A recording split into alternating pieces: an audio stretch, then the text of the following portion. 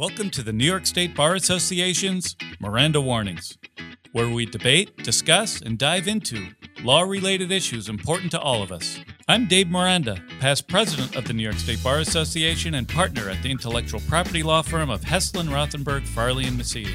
We're here today on Miranda Warnings with Alfonso David, president of the Human Rights Campaign, the largest LGBTQ advocacy organization in the world. Welcome, Alfonso. Thank you, David. Thank you for having me. It's so great to have you. It's so great to talk to you again. Of course, Alfonso is the former chief counsel to New York State Governor Andrew Cuomo. He's now president of the Human Rights Campaign. Alfonso, you've come a long way here. Do you miss Albany? That's a trick question. I certainly miss the people that I had the privilege of working with in Albany and in New York City in government for the past 12 years. So I certainly miss the people, but I'm very excited and energized about the work that I'm doing at the Human Rights Campaign. So there's a silver lining there. I know you are very excited about the work that you do. You've done so much good work. We are very appreciative of your service, certainly to the state of New York, and I know you're continuing in your fight for justice now with the Human Rights Campaign. I'd like to talk a little bit about your formative years. I know that you were born in Maryland, but you spent your formative years in Liberia. Can you tell us about your experience in Liberia and how that informed your view of democracy and justice today? Sure. I unfortunately had an experience in Liberia that I would not wish on anyone, and that unfortunately is going through a military coup d'etat. I lived in Liberia for 14 years, and for many of those years, I lived a very privileged, comfortable, safe life. My father was the mayor of Monrovia, and my uncle served as the president of Liberia. And in 1980, there was a military coup. My uncle was assassinated by rebels, and my father and other family members were arrested and incarcerated. I lived under house arrest for approximately 2 to 3 years. And while my father was in prison, we were really contemplating what our futures would be, whether we would even have a future.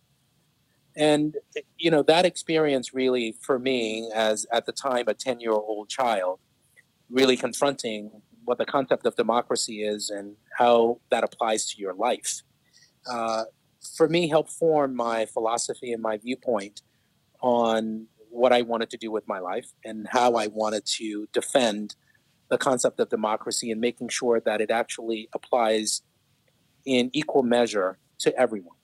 That when we say we live under democratic principles, that we live under principles of equality, that those principles are actually applicable to all members of our society, including the most marginalized members of our community. So that experience during my formative years really shaped my perspective and my vision and my commitment to making sure that democracy and equality are actually principles that are fully realized.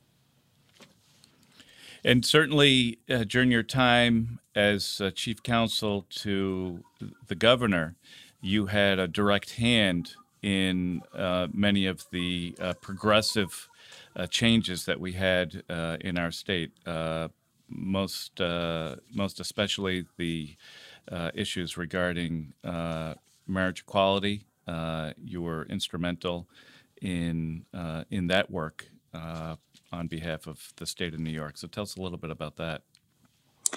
Sure. I joined government somewhat delusioned about the process of trying to achieve equality through the courts. I had litigated the marriage case in New York with a number of other very, very talented advocates, Susan Summer and Robbie Kaplan and others. And we litigated the case all the way up to the Court of Appeals. And we unfortunately lost the case. And I was incredibly disillusioned about that process. And I was then subsequently recruited to come into government. I worked at the Attorney General's office for a while running the Civil Rights Bureau, and then came into the governor's office and had the privilege of drafting with Catherine Granger and Mylon Dinnerstein the marriage equality law. And that is one of the most significant pieces of legislation I have worked on in my career. It is certainly one of the most impactful pieces of legislation. It changed the lives of many people in the state of New York and provided their families and themselves, really, with the dignity that they deserve. For decades, same-sex couples were not allowed to marry simply based on, from my perspective, outdated and homophobic philosophies. And the marriage equality law really changed that. It changed the landscape, it changed the political discourse across this country, and created a pathway for same-sex couples to really have their relationships respected. I had the privilege of working on many other pieces of legislation, from the minimum wage law to paid family leave legislation in New York. And I'm proud of all of those as well. But the marriage equality piece of legislation was really significant. It took 6 months. It was very difficult to negotiate and draft, but the impact has been certainly heartwarming for me. Yes, and it's certainly well deserved, because I know how hard you worked on that, and it's important that New York be out in front on those issues. Alfonso, you've really served as a role model for many people. You were the first openly gay man and first African American to serve as chief counsel to the governor, and now you're the first African American president of the Human Rights Campaign, and that's significant because you say that it's important that when we talk about the LGBTQ community, that we're not just seeing a white male face, but it's the full spectrum of the community that is reflected. And you said that's going to be important as part of your tenure heading the Human Rights Campaign. So tell us a little bit about that and why that's so important to you. Well, intersectionality is very important in any segment of our culture. I think often we tend to view issues and concepts somewhat myopically. And within the LGBTQ community, and for people that don't know, that's lesbian, gay, bisexual, transgender, and queer. For the LGBTQ community, historically and maybe optically, people have generally seen white faces. And assume that was the community, that if you were gay or if you were lesbian or transgender, you were white, or at least that was the representation that was advanced. And that is so far from the truth. There are many members of the LGBTQ community that are not white. They're Latino or Latinx. They're Black, and they're Asian. They're Native American.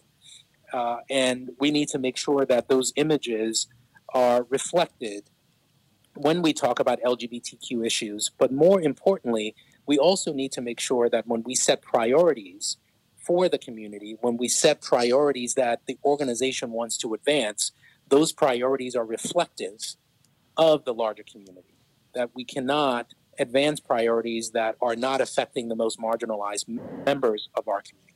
And so as I go into this role, I'm very focused on making sure that the priorities that are set by the Human Rights Campaign are really reflective of the community.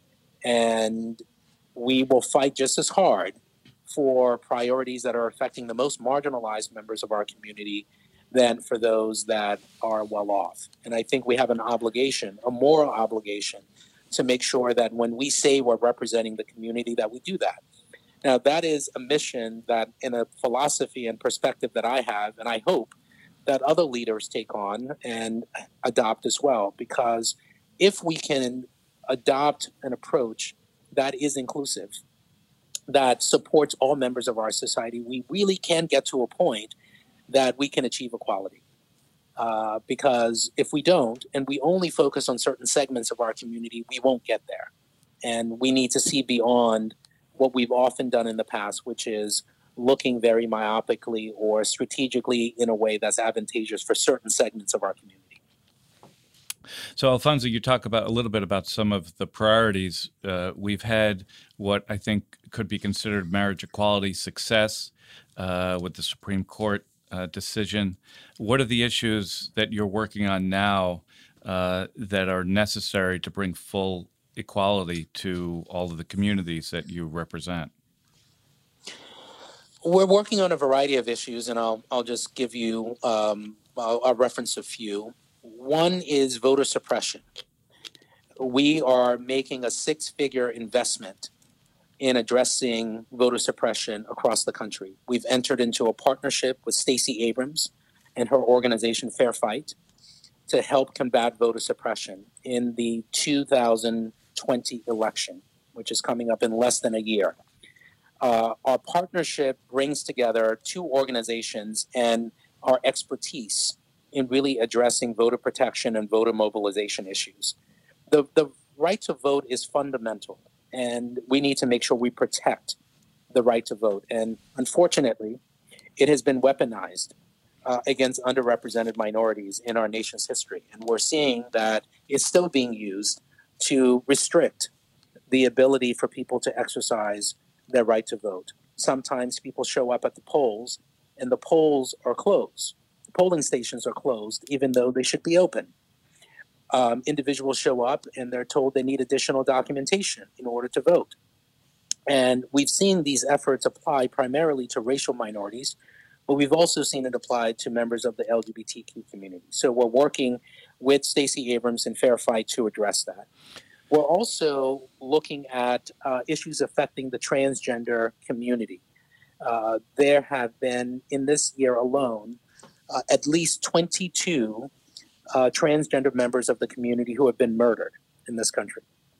And over the past 6 years, there have been more than 150 transgender people, primarily people of color and women, Black transgender women who have been killed in this country. What drives that? Fear and indifference. And we're working with advocates across the country to make sure that we can assist and provide tools that we think could try to stem the tide of violence that is affecting the transgender community. And not only focusing on violence, but also thinking about how we can support economic activities that could further remove some of the stigma that members of the transgender community face. And finally, I'll just raise a litigation initiative that we are launching. We are adding domestic and international impact litigation to our approach. The Human Rights Campaign has been engaged in litigation since the 1990s. So for decades, the Human Rights Campaign has been filing amicus briefs in courts across the country, including the Supreme Court. But we have not actively engaged in impact litigation. And so this is a critical tool to fight against discriminatory and regressive laws across the country. And we're going to be launching that initiative. We are working with 7 law firms across the globe. And we're going to be working to make sure we can bring equality to places that oppress LGBTQ people, whether it be regressive regulations or discriminatory statutes. We are looking to make sure that we use litigation as a tool to achieve equality. Well, Alfonso, I'm not surprised that that's a very full agenda for you, knowing your appetite for hard work. I want to get back, right? I mean, I know how hard you worked as when you were counsel to the governor, and you're taking obviously the skills that you've experienced over time and putting it into this cause. I want to talk a little bit about the first one you mentioned, though, the voter suppression issue, which obviously impacts the LGBTQ community, but impacts everyone who is a citizen in this country. What are some of the things that you're doing, and what are some of the things that you think need to be done in order to ensure that everyone's right to vote is protected and equal? Well, first, we're looking to conduct a research study to really understand how voter suppression efforts have disproportionately affected marginalized communities, including people of color members of the transgender community, and young people. Where we want to make sure that the public understands the full scope of voter suppression and how it actually affects, the ability for people to exercise their constitutional right to vote. So we're doing that. Second, we're going to be engaging in an education and outreach initiative to make sure that we have as many people as possible register to vote and understand their rights, understand how they can exercise their right to vote, understand what they should do when they believe they are confronting obstacles in exercising their right to vote. And then third, to the extent necessary, we're also going to be exploring other options for making sure that when voters face voter suppression efforts across the country, they have tools other than simply picking up the phone and contacting someone. They have other tools that may be more tangible and useful to them, and those are going to be fleshed out over the next year. But I'm very focused on this. I know many other people across the country, our partners are as well. The Leadership Conference on Civil Rights, for instance, Vanita Gupta, who's running that, has been focused on it. And some of our partners have been focused on this issue. Because if we don't if people don't feel that they have the ability to actually vote, if they feel that when they show up to exercise their right to vote, their votes won't actually be counted, then we're not living in the kind of democracy that we should be living in, because we are not able to have all voices heard. And that's why this initiative is so important.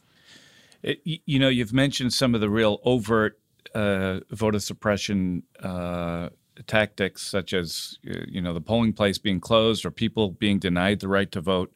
Have you done any work or investigation into kind of the more covert voter suppression, like misinformation online or misrepresentations about people's voting records or the voting day or the polling place, where it's a little bit more covert and a little bit harder to get a handle on? We're doing that analysis now, but I think some of that information is already public, right? We've seen voter purging in Florida. We've seen regressive voter ID laws in North Carolina. We saw strict voter registration laws in Texas. We've also seen it in Pennsylvania and Arizona. So some of this information is publicly available. Some reports have been issued, but we're looking at these issues comprehensively now. Because you're right, in some instances, they're shutting down polls early, and specifically closing polling stations in precincts where there are people of color live largely. We're right. Seeing, voter ID laws which require you to have an exact match between your vital documents and the voter registration rolls. We're seeing voter purging. We saw that arguably in Georgia. So if we don't comprehensively address this issue, then we are acquiescing or ignoring the fact that people of color across this country, LGBTQ people, are not having their voices heard at the ballot box. And as a result, the representatives that are in office are not really representing all of the constituents. And I would think, regardless of your political stripes and your ideology, you should want all voices heard. We may disagree on policy issues, but we should at least have representatives that are representing the majority, as opposed to representatives that may not be representing the majority. And it's a critical issue, and it's going to be key and central to the 2020 elections across the country. Alfonso, the Human Rights Campaign is making an effort to enlist corporations directly in the fight for equality. You have something called the Corporate Equality Index. Tell us a little bit about that. Sounds very interesting method of providing corporate involvement in the work that you're doing. So corporations have been really critical in many instances in advancing civil rights.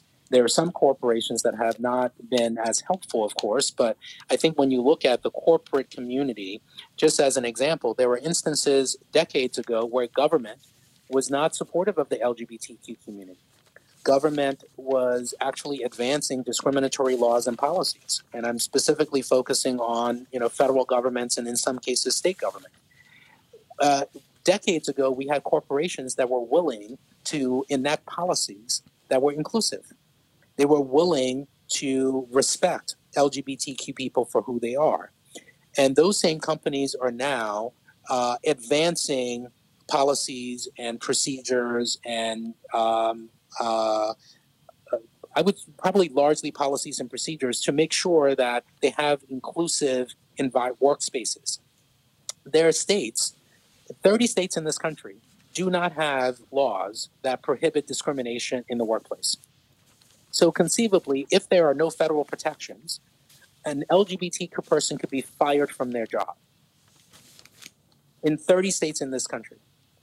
Corporations, in many cases, can create inclusive policies to protect some of those employees, administrative policies to protect some of those employees.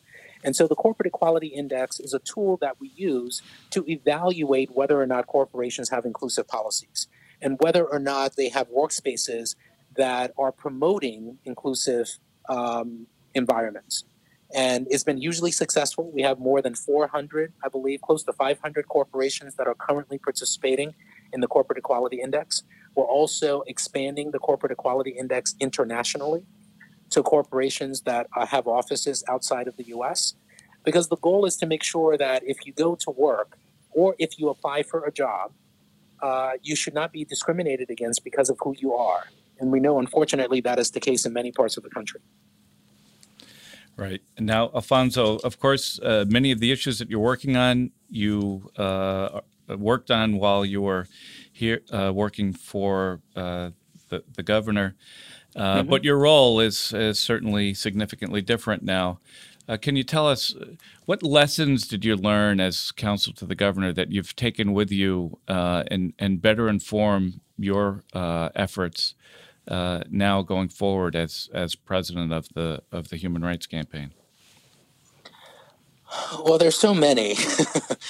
I would say probably just highlight a few. One, government can be such an incredibly useful force in advancing equality for the most marginalized people. In my 12 years in government, I was privileged enough to work for a governor who Governor Cuomo, who is committed to equality and justice and fairness, and utilized his powers to make sure that we could represent all members of the community in New York and achieve success through the legislative branch, but also the executive branch.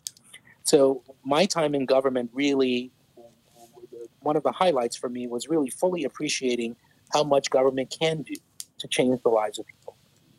The second is, understanding effective advocacy. There are many people in the advocacy space and have been there for a very long time. But when you're in government, you have a unique perspective and a view in evaluating what is and is not effective advocacy. And my experience, I think, makes me a better advocate because I understand how to better communicate with government and with corporations in a way that I may not have fully appreciated if I did not have that experience in government. And then finally, I think people who work in government often get a negative rap, I would say. Many people think that people who work in government don't work very hard, or people who work in government are not very committed. I can tell you in my 12 years in government, I didn't work, I work harder in government than I think I ever have. I've always worked hard, but there are also people in government that are so deeply committed to making sure they get it right. Yes, of course, there are others that aren't. That's in every industry. But I think that experience for me really highlighted how so many people are in government for the right reasons.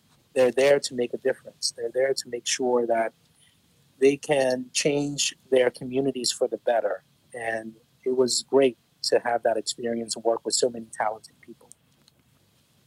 Well, Alfonso, having had the privilege of working with you a little bit on some of the issues, I know that you did work very hard and you did make a difference. I thank you for your service to our state and commend you for your continued commitment to equality and justice.